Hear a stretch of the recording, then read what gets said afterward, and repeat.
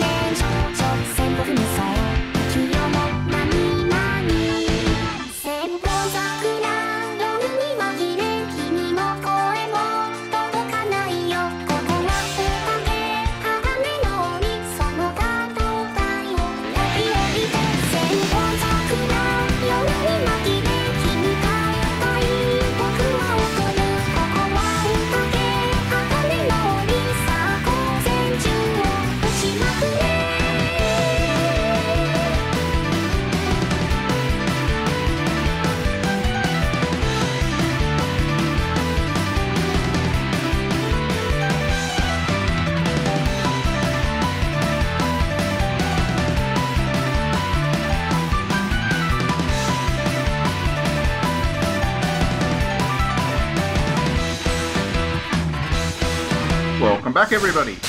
Okay, so last week was a big week for news for Nintendo because Nintendo did one of its Nintendo Direct things, and that's become pretty much the highlight of the calendar as far as video game news goes. They're getting bigger and bigger, and I don't know, Nintendo's going from strength to strength with its stuff. This Switch console thing is turning out to be a pretty good console.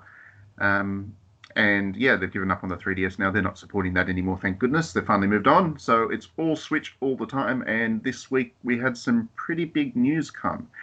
Let's start with you, Trent. Give us one pick. You get one pick from that show. What was your favorite announcement? One pick? One pick. Yeah, just one pick. Let's go with, there's so many to choose from. Just one pick. Yep. Let's go with Animal Crossing because I'm looking at an icon for like the game right now. Yes, so Animal Crossing, what did they show? They showed footage of the game in action, and apparently it's Nook has a new shirt. Nook has a new shirt, and you were stranded on an island, and you can. What was the exact line? It was something like you can enjoy. A Nook getaway. It's like a getaway experience in like a deserted island or something. It was something really weird along the lines of it was a dry, deserted, like, holiday destination, and like when it was like post, we were all like tweeting was, sounds better in Australia. It was something like enjoy the deserted island life, which to me kind of means starvation, dehydration, and sunburn. But what would I know? Apparently, Animal Crossing is not about starvation, dehydration, and sunburn. Apparently, it's quite the utopia that you get to enjoy, and you can enjoy it with it actually friends. rains in Animal Crossing. It does, a little bit. I've still never played Animal Crossing, but people keep saying that Nook is like a slumlord. Is that true? Nook is the he's the bad guy. He's it doesn't sound like a utopian. It's how you interpret his child labor and clearly seedy practices. He could either be your hero or he could be the most evil villain of all video games. Yeah, so basically Tom Nook gives you your plot of land when you show up, and you don't really get a choice in the matter. He just gives it to you, and then says, oh, by the way, now you owe me a whole crap load of money, so go shake down some trees, get some fruit, sell it, and give me my monies back. So that's basically Tom Nook. And this time around you just get a tent, but I think in the last one you got a tent as well, did you, in New Leaf? Not that I remember. I had a house. Like the first thing. I thought you got a tent. Oh, that you got a tent, and then maybe the animals got the tents. I thought they got tents in the last one. Like while you wait for your house to be built, he gives you a tent. I don't remember actually. Possibly, but anyway, it's now fact. It's happening. Anyway, Animal Crossing multiplayer, which is cool. It looks fun. You can fish with friends, which is apparently Well, I'll put it this way: I'd rather fish with friends than play Fortnite with them. So that's a good thing.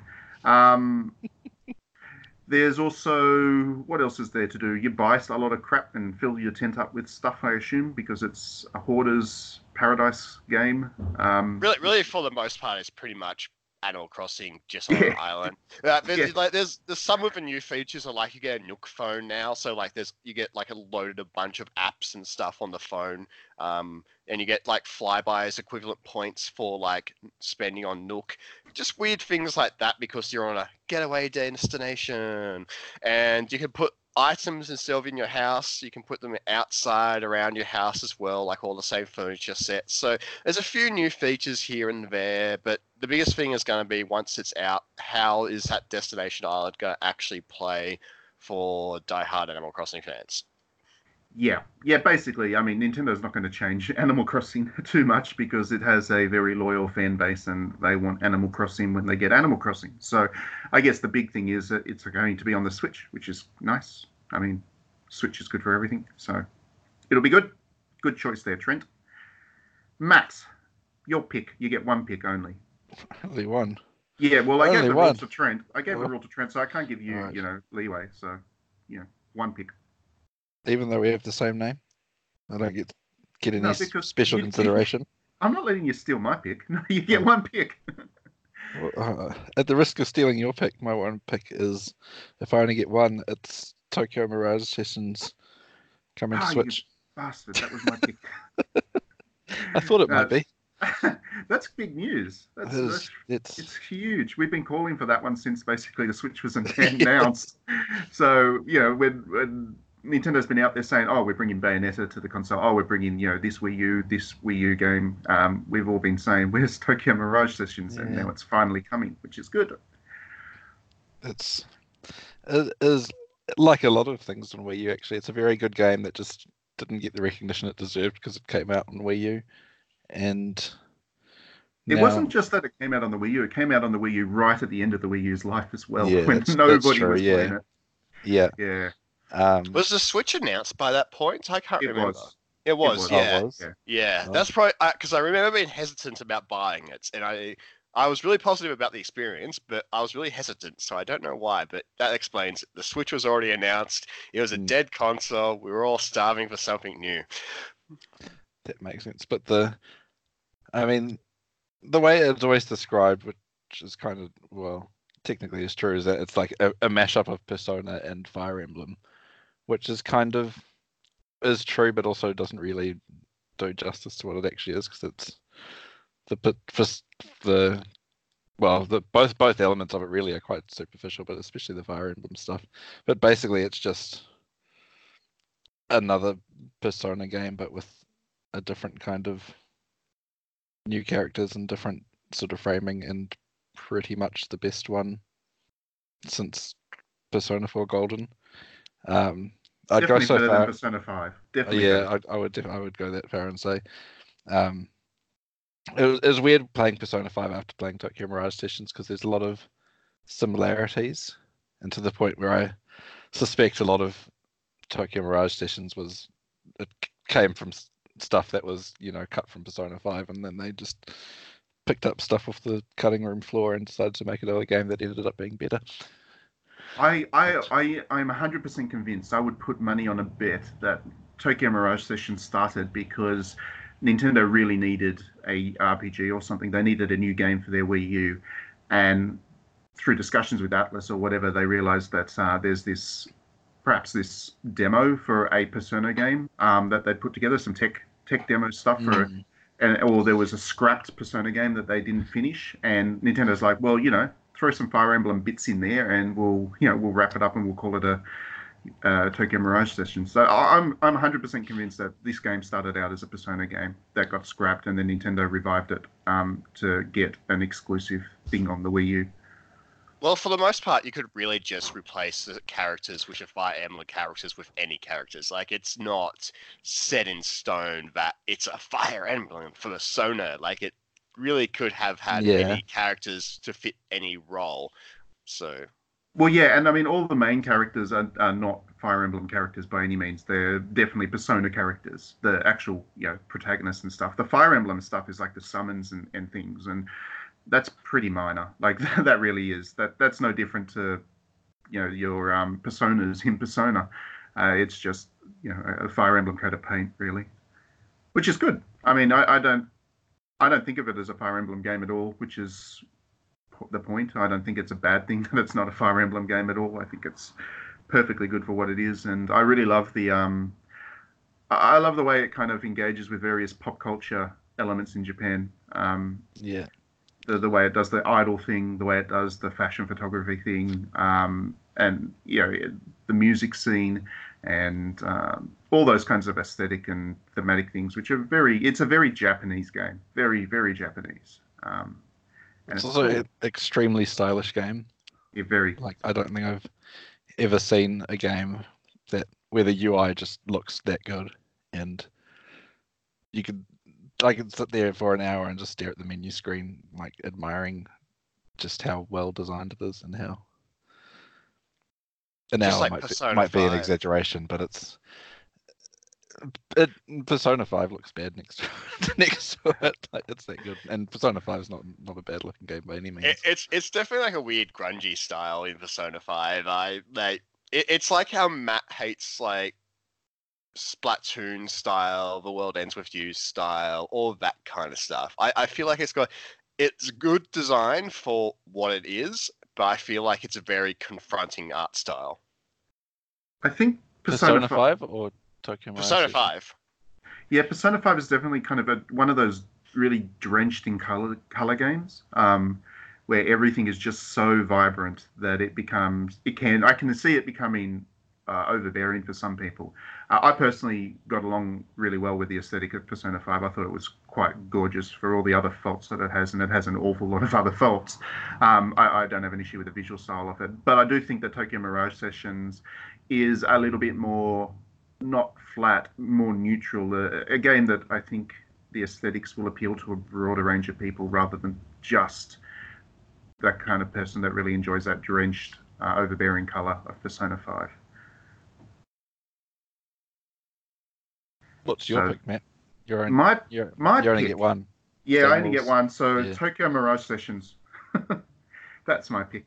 No. You're picking the SNES games. No, we're going to talk about the SNES games in the next section because that's worth a section all to itself. No, I'm going to go really indie. Really, really indie. So can you guess which one that is? Does it involve sweary? No, actually. We'll have to talk about that a bit later on too. No, really indie. Even more. Lucas Pope indie. Wow, I only thought Deadly Premonition was the only indie game. What else did I miss? Was it the game? Yeah. Obra Dinn. Yes, that. Yes. Oh. I have badly wanted to play Obra Dinn for a long time now. I don't play games on PC much, and it's been a PC-only title. But I was such a fan of Paper Please that I really wanted to play this game. So I'm so happy to see it come to console, and I think it's going to be great. And I was really amused watching the feed as it was, popping up. I was watching it live, and then all the Twitch YouTube commenters that I was watching along with, they're all going, "Oh my god, it looks like a Game Boy game." And it's like, you idiots. But it does. It doesn't, but it does. That's why I just look at the Twitter feed. It's more personalized to people which I hate rather than people on YouTube which I don't know and hate. Yeah. So if you haven't seen Obra Dinn before, it does kind of, it's got that black and white, really early video game aesthetic, lots of dots, lots of pixels. It looks more like, I guess, one of those early Mac games to me. In its design, and I think it's done really beautifully. It's obviously a much more advanced game than that, and it's done deliberately, and it's an aesthetic choice, and it's gorgeous. And this is a detective kind of supernatural, investigative kind of story-driven game. It's very, from what I've heard, it's very good. It's very Lucas Pope, and he did do Papers, Please. So I think the last time I played it or saw any footage was that one time we were at PAX together and we looked at the booth and it was there and we're like, oh, that's cool. And that was that was the last time I even when it launched, it didn't really click to me that it had launched. So it sort of just went under the radar after then. It was like, oh, this is really cool. I'm really excited for it. And then it's like, oh, is it even out? But now it's on the Switch, I'm picking it up, definitely. I don't think that has much to do with the quality of the game. I think that's more just Lucas Pope doesn't do PR. I remember when we were at that PAX thing, Lucas was actually there, but he was just sitting in the corner, just doing nothing, and not even trying to get people to pay attention to his game. He doesn't do press much. He just relies, I guess, on people discovering his games and talking about them. I don't know if that's just because he can't be bothered or he's a bit of an introvert. But whatever the reason, he's not good at PR out in his games. But hopefully, with a console release, this one gets a new wave of attention because everything I have read about it is very positive indeed. On that note, we're going to go to some music. What are we going to listen to? I'm going to throw it at Matt. Pick a song, Matt.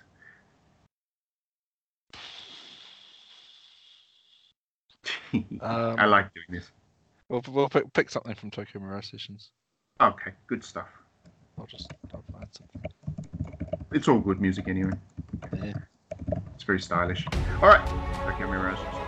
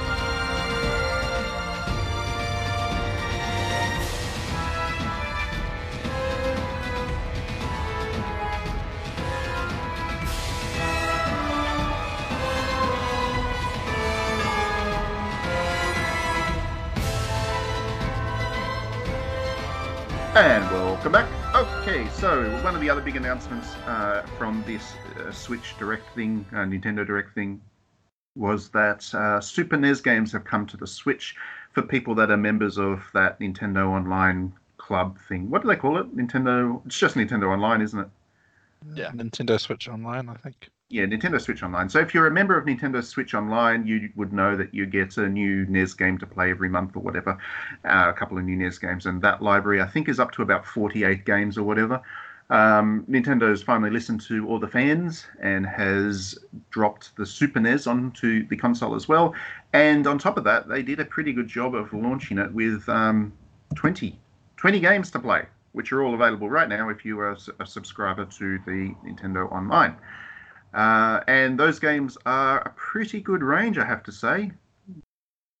Am I wrong? Yeah, I'm right. You're It's not wrong. pretty good. You're not wrong. It's a pretty good range. It's got a bit of everything. There's a Breath of Fire, so if you're into your RPGs, that's there. There's platformers, of course, Yoshi's Island. Good game. And yeah, that's a Great good game indeed. There's Zelda, of course, the great Zelda that everybody has fond nostalgias for. And then there's some odd ones, some very nichey things that I hadn't even played. What's that brawler one that's there? I can't remember what it's called. There's something called Brawl Brothers. Brawl Brothers, that's the I've one. never heard of it before this, but that was funny you mentioned that because I'm just playing with my Switch while we're on the podcast, and I've just loaded it up to see what it was. Yeah, so that's a surprise. It's a brawler. Yeah, it's a side-scrolling brawler, which is pretty neat. From the 5 minutes I played of it, I hadn't heard of it before either. There is the lesser-known entry into the Ghouls and Ghosts, Goblins and Ghosts, whatever series from Capcom. That one where you play as the gargoyle. What's it called? Demon's Crest. That's there. I had never heard of that before. Yeah, so in that one as you well. actually play as you play as the gargoyle. So I've played a little bit of that. It seems really cool. yeah, it's really nice. Really gorgeous art. Very nice. It's reminding me of how good the Super NES games actually could look. Actually, yeah, and it's a good range. I'd say there's a bit of everything in there for everybody, and I'm pretty happy with it, to be honest. Star Fox. Star Fox is there too. Yes. Yes. And But no Star Stunt Fox Race 2. FX. Actually, no. I'm going to take it back. I'm pissed off because SimCity's not on there. Yeah, I think that's a fair thing. I think SimCity should have been a launch game. You know what's even worse, though, is Nintendo said that the games are no longer going to be, weekly or whatever. They're going to or monthly or however they're done. They're just randomly going up here. Yes, Nintendo did say that. So, like I said earlier on at the start, Nintendo's been dropping, 2 or 3 NES games each month, basically, for people to play.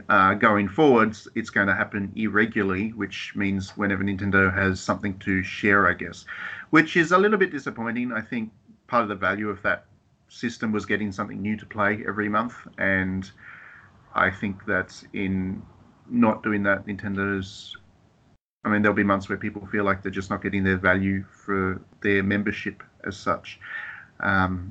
So that's an odd one. And I'm also really disappointed that it is still only the 2 consoles. I wrote a piece about this on Digitally Downloaded.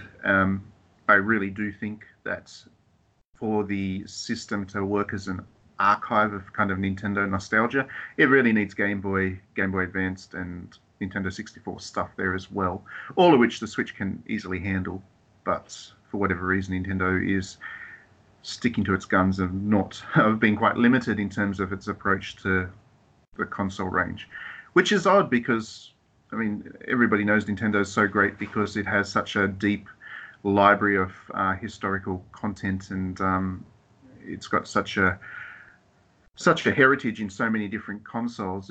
It really does surprise me that they're not working to embrace that more with this system. Unless they're having issues with the emulation, or it's just so well, that can't be the Virtual case because there is so many Game Boy games that are actually on the Switch now already, thanks to the Konami stuff, and also the Collection of Mana. It can't be that hard to emulate a Game Boy game. Well, where their whole thing is trying to make it instantaneous. Maybe there's an issue with it's instant in, instant out, that sort of thing with it. I don't know. It just seems weird. Like Virtual Console was like that. It was really, really slow, and then suddenly it was a flood. Then it became really, really slow again. Like it could also just be licensing as well, but yeah, that's more logical. Well, licensing wouldn't apply to just Nintendo's games. So, yeah, we won't ever see Final Fantasy on this particular service, but I think all the SNES Final Fantasies are coming to Switch at some point anyway. I think what we said last week anyway is that what we really need is a Game Boy Virtual Console. I'm just going to call it Virtual Console for now. A Game Boy one on the Switch, and then have the Game Boy Advance ones there, and then just have all the Final Fantasy games which ever released on the Game Boy Advance on it, and then we'd have the best Final Fantasy games. Yeah, Square Enix is not going to give away its Final Fantasy games. That's just not going to happen. That's too valuable to it. Not when it can just throw out a really bad port with crappily redone sprites and still earn $1 billion from it. So yeah, that's not going to happen. It was a bit of a miracle that there was a Final Fantasy game on the Super NES Mini at all, to be honest. But there is certainly other stuff that they can get, some more minor stuff. I mean, how good would it be if Ogre Battle was on this system? Ooh. That's a game that Square Enix has forgotten about, so it can't be worth too much to them. They could just stick it on there just to show support for Nintendo. And there's heaps of other RPGs that were released on the Super NES. So so many good games. Maybe this is the chance to finally release Bahamut Lagoon in English. Yes. Yes, there's so much that can be done, and I actually think, I know people have been critical of this online system because you have to pay money, and previously you'd only get your NES games to play. There's actually so much potential for this because this is one area where Nintendo really is different to its competitors. It has that retro stuff, and its fans love that stuff, and it's really odd that they don't do more. I mean, in an ideal world, I would suggest that Nintendo should release 3 to 4 games per month, and it should be 1 Game Boy, 1 NES, 1 Super NES, 1 N64 or whatever. And they should do it every month.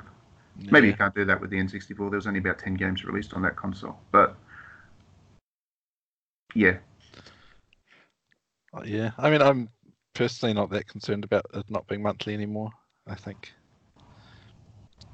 I don't have any particular reason. I just get the games when they come out, and I think SNES, especially compared to NES games are substantial enough, and I feel like they've aged a lot better. And so, I mean, for me, with the NES Switch Online stuff, every month I'd go and play each new game for like 30 seconds, and then that was about the extent of it, the extent of what I do with it. And so having them monthly was kind of fit into that in a weird sort of way where I could have something to look forward to and then play it and then forget about it. Whereas I think I'll actually play the SNES games a lot more and spend more actual time with them, so I won't be, it's not like I'm going to be sitting here waiting for something new to do, because Oh, for sure. I mean, I spent 4 hours just playing Super Mario Kart yesterday all over again, and that's about the billionth time I've played Super Mario Kart to death. But I love that game so much, and you are right, they are much more substantial games, and the fact that there's 20 of them on there, including ones that I've never played before, that's months of entertainments right there, months of content, so much content. About the content. But I don't know, I still, just purely from a library and archival point of view, there's just so much stuff that Nintendo has that I would ache to replay given half the chance. And yeah, there is 68 games, I think, in total now, if you're a subscriber, so you can't really complain about the raw amount of value you get from it. But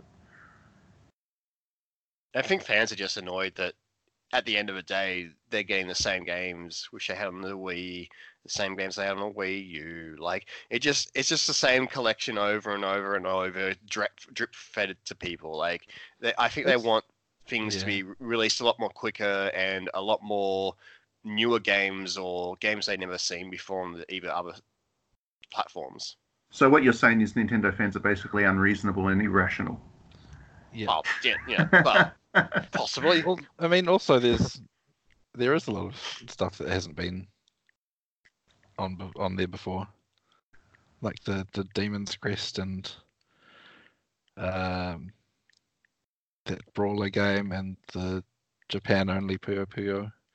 And I think I can't remember exactly what was on the NES collection, but there's a lot of stuff there as well that hadn't been on any previous even the sports game services. stuff. Even the sports games, there's two of them on there. There's Super Tennis and Super Soccer. Is that what they call it? Or football? Yeah. Super Soccer. So those two games, those two games are actually good. I know, a lot of people tend to ignore sports games because you have to be a certain audience, I guess, for them. But those are actually quite good sports games, and they haven't been available beforehand. So it's good that they're there. Especially the tennis one. I actually really enjoyed that tennis one. I'm terrible at it. I lose a lot, but it's good fun. Yeah, I mean, I feel like they do a really good job of balancing like the stuff like Super Metroid that they don't really have an option of not having on there, even though everyone's played it a billion times, and it's still fun when you play it for the billionth and first time. But I think they're balancing out stuff like that with the stuff that is actually quite obscure. What's that one? There was a one, I think it might be a platformer, but the cover art is like dinosaurs and prehistoric people and stuff. Oh, yeah. I can't remember what it's called. Joe and Mac 2, Lost in the Tropics. Yeah. Is that like an Adventure Island clone? I have never played it before. I didn't even know it existed, so that's another one that I'm quite keen on. I think it's all Jellico, isn't it? These are all Jellico games. For some reason, Nintendo or somebody has managed to get Nintendo the license for republishing a lot of these old Jellico games. I think that's where this comes from, because the Brawlers are Jellico. Yeah. Which is good, because Jellico is a no longer existing company, so the fact that those games are available is the only way you're going to get to play them, which is... Yeah. I didn't realize. Maybe that's why it's easier to get licensing rights, because nobody. With games, licensing can either be really easy for defunct companies, or it can be an absolute nightmare. That's true. Some games we'll just never see again because there's about 30 different owners in the game, and half of them are dead, and it's just not worth the effort. So, anyway.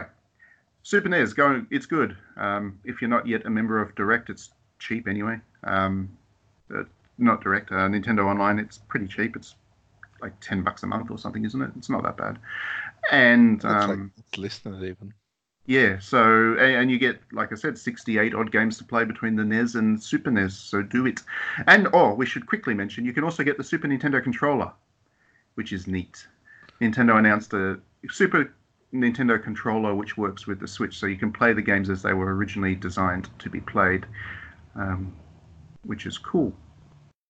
And we'll go to some music from Trent. Pick a Super NES game that's on Super that NES list. game on that list. Yeah. On the list of games. Hold on, let me just look at the list. Let's go with some kind of Star Fox, retro Star Fox. Star Fox music. Yes, we've never had that on the podcast before. Okay, done.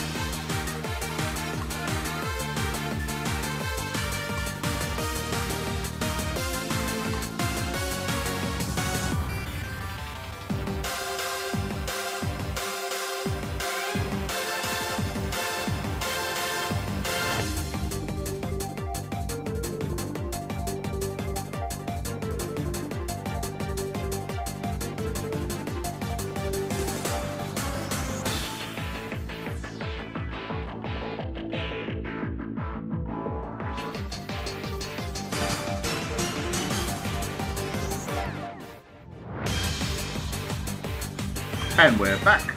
So for the last section of the podcast, we're going to do a deep dive, to use the suit-wearing technical term for it, into one particular game, or I guess two, really, that was announced at the Direct, and that is Deadly Premonition. It's back, which is great, because Deadly Premonition is amazing. These games were... So the first Deadly Premonition is available as of right now. They announced it and then dropped it on the same day, which is always a good fun thing to do with Nintendo. With Directs, there's always one or two surprises that just land, and you can just enjoy them straight away. So, Deadly Premonition is there right now. You can download it and enjoy it. And the other one is Deadly Premonition 2 is happening. So, Hidetaka Suehiro, got his act together and is making a second one for us, which is amazing. I don't think anybody expected there would ever be a Deadly Premonition 2. I know you're a big fan of Deadly Premonition, Matt. Why? I'm going to disagree with you there and say I'm not a big fan of Deadly Premonition. Okay. Mostly because I've never played it. Really? I thought you had. It's something that I feel like I would enjoy, and but I've just never have, because of I think I've got it on PC, but I've never got around to actually playing it, and everyone says I don't like playing. I prefer playing games on consoles when I can. And apparently, all the console ports of it over the years have been terrible, and for various reasons. So I just never have played it, even though I know it's something I will enjoy. But now that it's on Switch, I will actually get around to playing it. It is a very you game, Matt. It's very anti-game. I like that. Yeah, it's famous for being one of the most polarizing games ever, where people either have a 1 out of 10 response to it or a 10 out of 10 response to it. You can go and check the Metacritic out to see that for proof. That was one of the selling points in the press release for it that came out after the Direct. That was the whole point. Hey, play this game that everyone hated. No, it's not so much that everybody hated it. It's just that it is very, very polarizing, and a lot of people absolutely do hate it. And that is definitely something they kind of take pride in.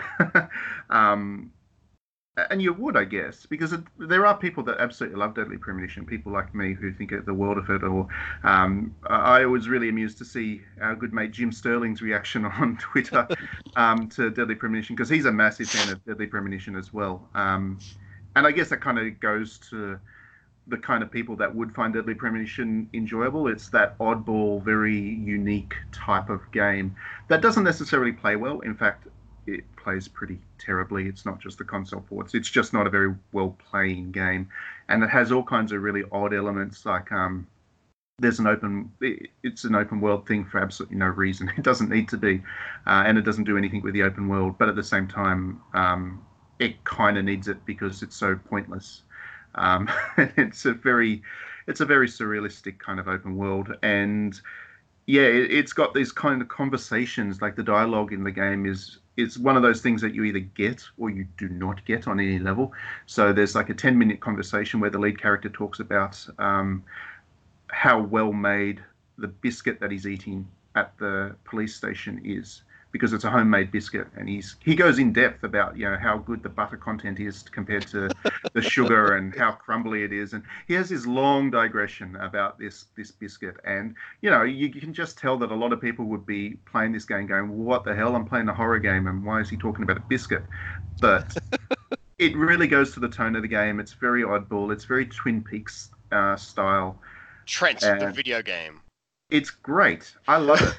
I love how surrealistic it is. I love how tonally inconsistent it is, but in a deliberate way to really mess with you. And it's a one-of-a-kind game for sure.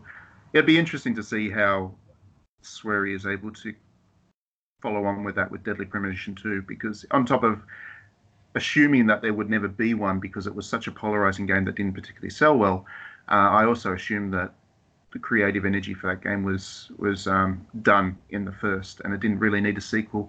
But in saying that, I thought the same about Twin Peaks, and there is a sequel to Twin Peaks. So, yeah, definitely an interesting interesting game. And good on Nintendo for getting it on the Switch. I think it's exclusive, isn't it? The second one that they premonition to.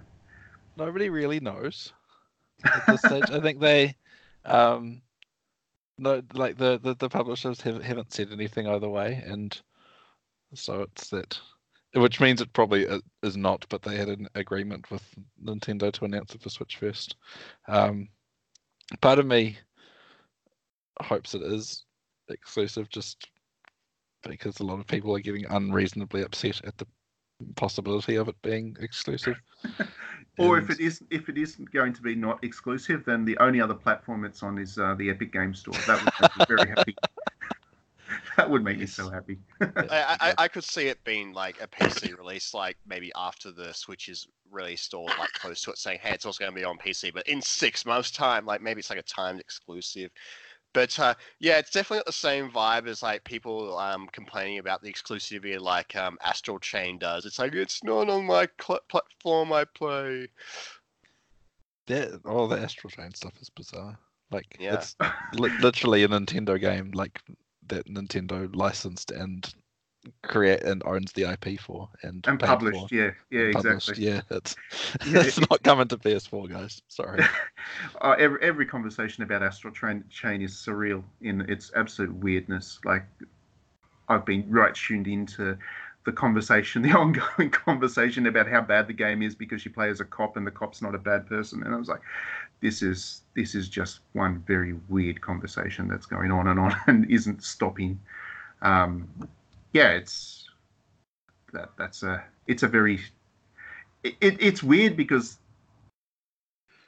I don't know. It's weird because it's like the game, and nobody's talking about anything to do with the game. Everybody's talking around it in stuff that doesn't really have any relevance. Let's sidetrack to Astral Chain. Let's talk about how shit the final boss is. Like, seriously. No. I'm going on a rant here now. Okay, so I was playing the game. I was enjoying the game. I was really excited for the game. I got up to, like, the end boss. And the first bit of information, which I knew that the end boss is going to be the most polarizing, badly designed piece of shit ever, was when there was a pointless section which you literally have to jump from rock to rock to rock to rock. And if you fall off any of those rocks, you're back at the start of the rocks. There's at least 20 of them. So if you fall off at, say, the 19th or whatever rock, you're now at the start of the whole section. Now, part of it was my fault. I admit I should have been using the sword guy who has the longer jump, but it was really crap. And I'm going to interrupt you there and say that's not entirely true, because, I mean, I also did not enjoy that section, but the checkpoint, there's a checkpoint kind of every 5 or 6 rocks. I know this because I fell off basically every rock. Alright, well, I didn't notice this because I kept going back to the start. I'm like, why am I back at the start? It just seemed like the start every single time. Yeah, I think it all kind of just looks the same as also part of the... Okay, well, our next bad branch is, alright, so there's a checkpoint right before, like, the final form of the boss, and it's like a new chapter sort of thing. I'm like, awesome, I'll get all my health back because I was down to, like, 3 or 5 health live things. And no, my health didn't resume, so I've got, like, low health. I've got no health revival things, so I can't physically complete the game because my character is so unhealthy. It just, like, when I'm playing, I get right to the end, and then, like, the boss starts doing that roll attack where it absorbs you, and then suddenly it's got, like, walls. And then, like, near the end, I keep getting sucked into it, so I suddenly lose all my health really quickly. I can't revive myself, so then I die, and I'm like, So that's where I'm up to with Astral Chain, and while I'll never finish it. Platinum Games has never had a good end boss. All of their games have a really crappy end boss. Nier Automata's end boss was terrible. I can't even remember what it was. I'm trying to remember what it was. It was the guy, and you're in the swirling vortex of doom, and he's throwing stuff down at you from above and stuff. Like you're in that tornado in the destroyed city. Oh, that's right. Yeah. and he's just a terrible boss. It's not necessarily hard, not like Astral Chain's boss is difficult, but he's just terrible. I don't think Platinum Games knows how to finish their games, to be honest. I think they go to all the effort to create the great action context, and they actually do a good job with the kind of the bosses along the way, but they just don't know how to finish without escalating it to a point where either it's too irritating to be fun, or it's just completely, not memorable. So Bayonetta's the same. Both Bayonetta games have terrible end bosses, just not interesting. My only advice I can give you, Trent, is to change it down to the Unchained mode, which gives you, among other things, unlimited revives. But I got so close to the end, and with playing in casual mode. Well, just play it on the no difficulty mode just to enjoy the ending. Yeah. Just that way you get closure. Yeah. Closure. And isn't there like post-game like stories as well? I don't know. Point is, I may never finish that game. Like Nier, I feel like I don't know where I got up to in Automata. I was up to, there was definitely a destroyed city. There was definitely a hole in the ground. I definitely saw those weird like robot things which had their own little tree village. Like, so I got somewhat far into it, but I don't know. I don't know if I finished that either. Did you get to the Mad Cult? Yeah, the cult in like the Disneyland area. No. That's just that's the village of the robots. Did you get to the actual cult? I don't know. There was no. Were they in the desert? There were people in the desert, right? No. It's a cult of robots, and they worship. You wouldn't remember. You'd know the scene I'm talking about just from when I said the cult. Yeah. I mean, Matt knows, right? The cult. I feel like they didn't get to the cult.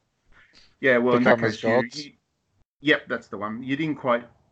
You had at least a third of the game still to go. Mm. But you should go back and finish it sometime. That's a good game, except for the end boss. That's a good game. Anyway, that was an interesting digression. Back to Deadly Premonition by the original. In fact, I actually should mention at time of recording, there are apparently some issues with the Switch version of Deadly Premonition that they're looking to patch out. I don't believe it's as bad as, say, Bloodstained was, but I believe that the recommendation right now is to perhaps hold just for that patch to come. But anyway, it'll come. I already bought it. I haven't started playing it, but I already bought it. Swery promised that it's coming, so, trust Swery. He's a good guy.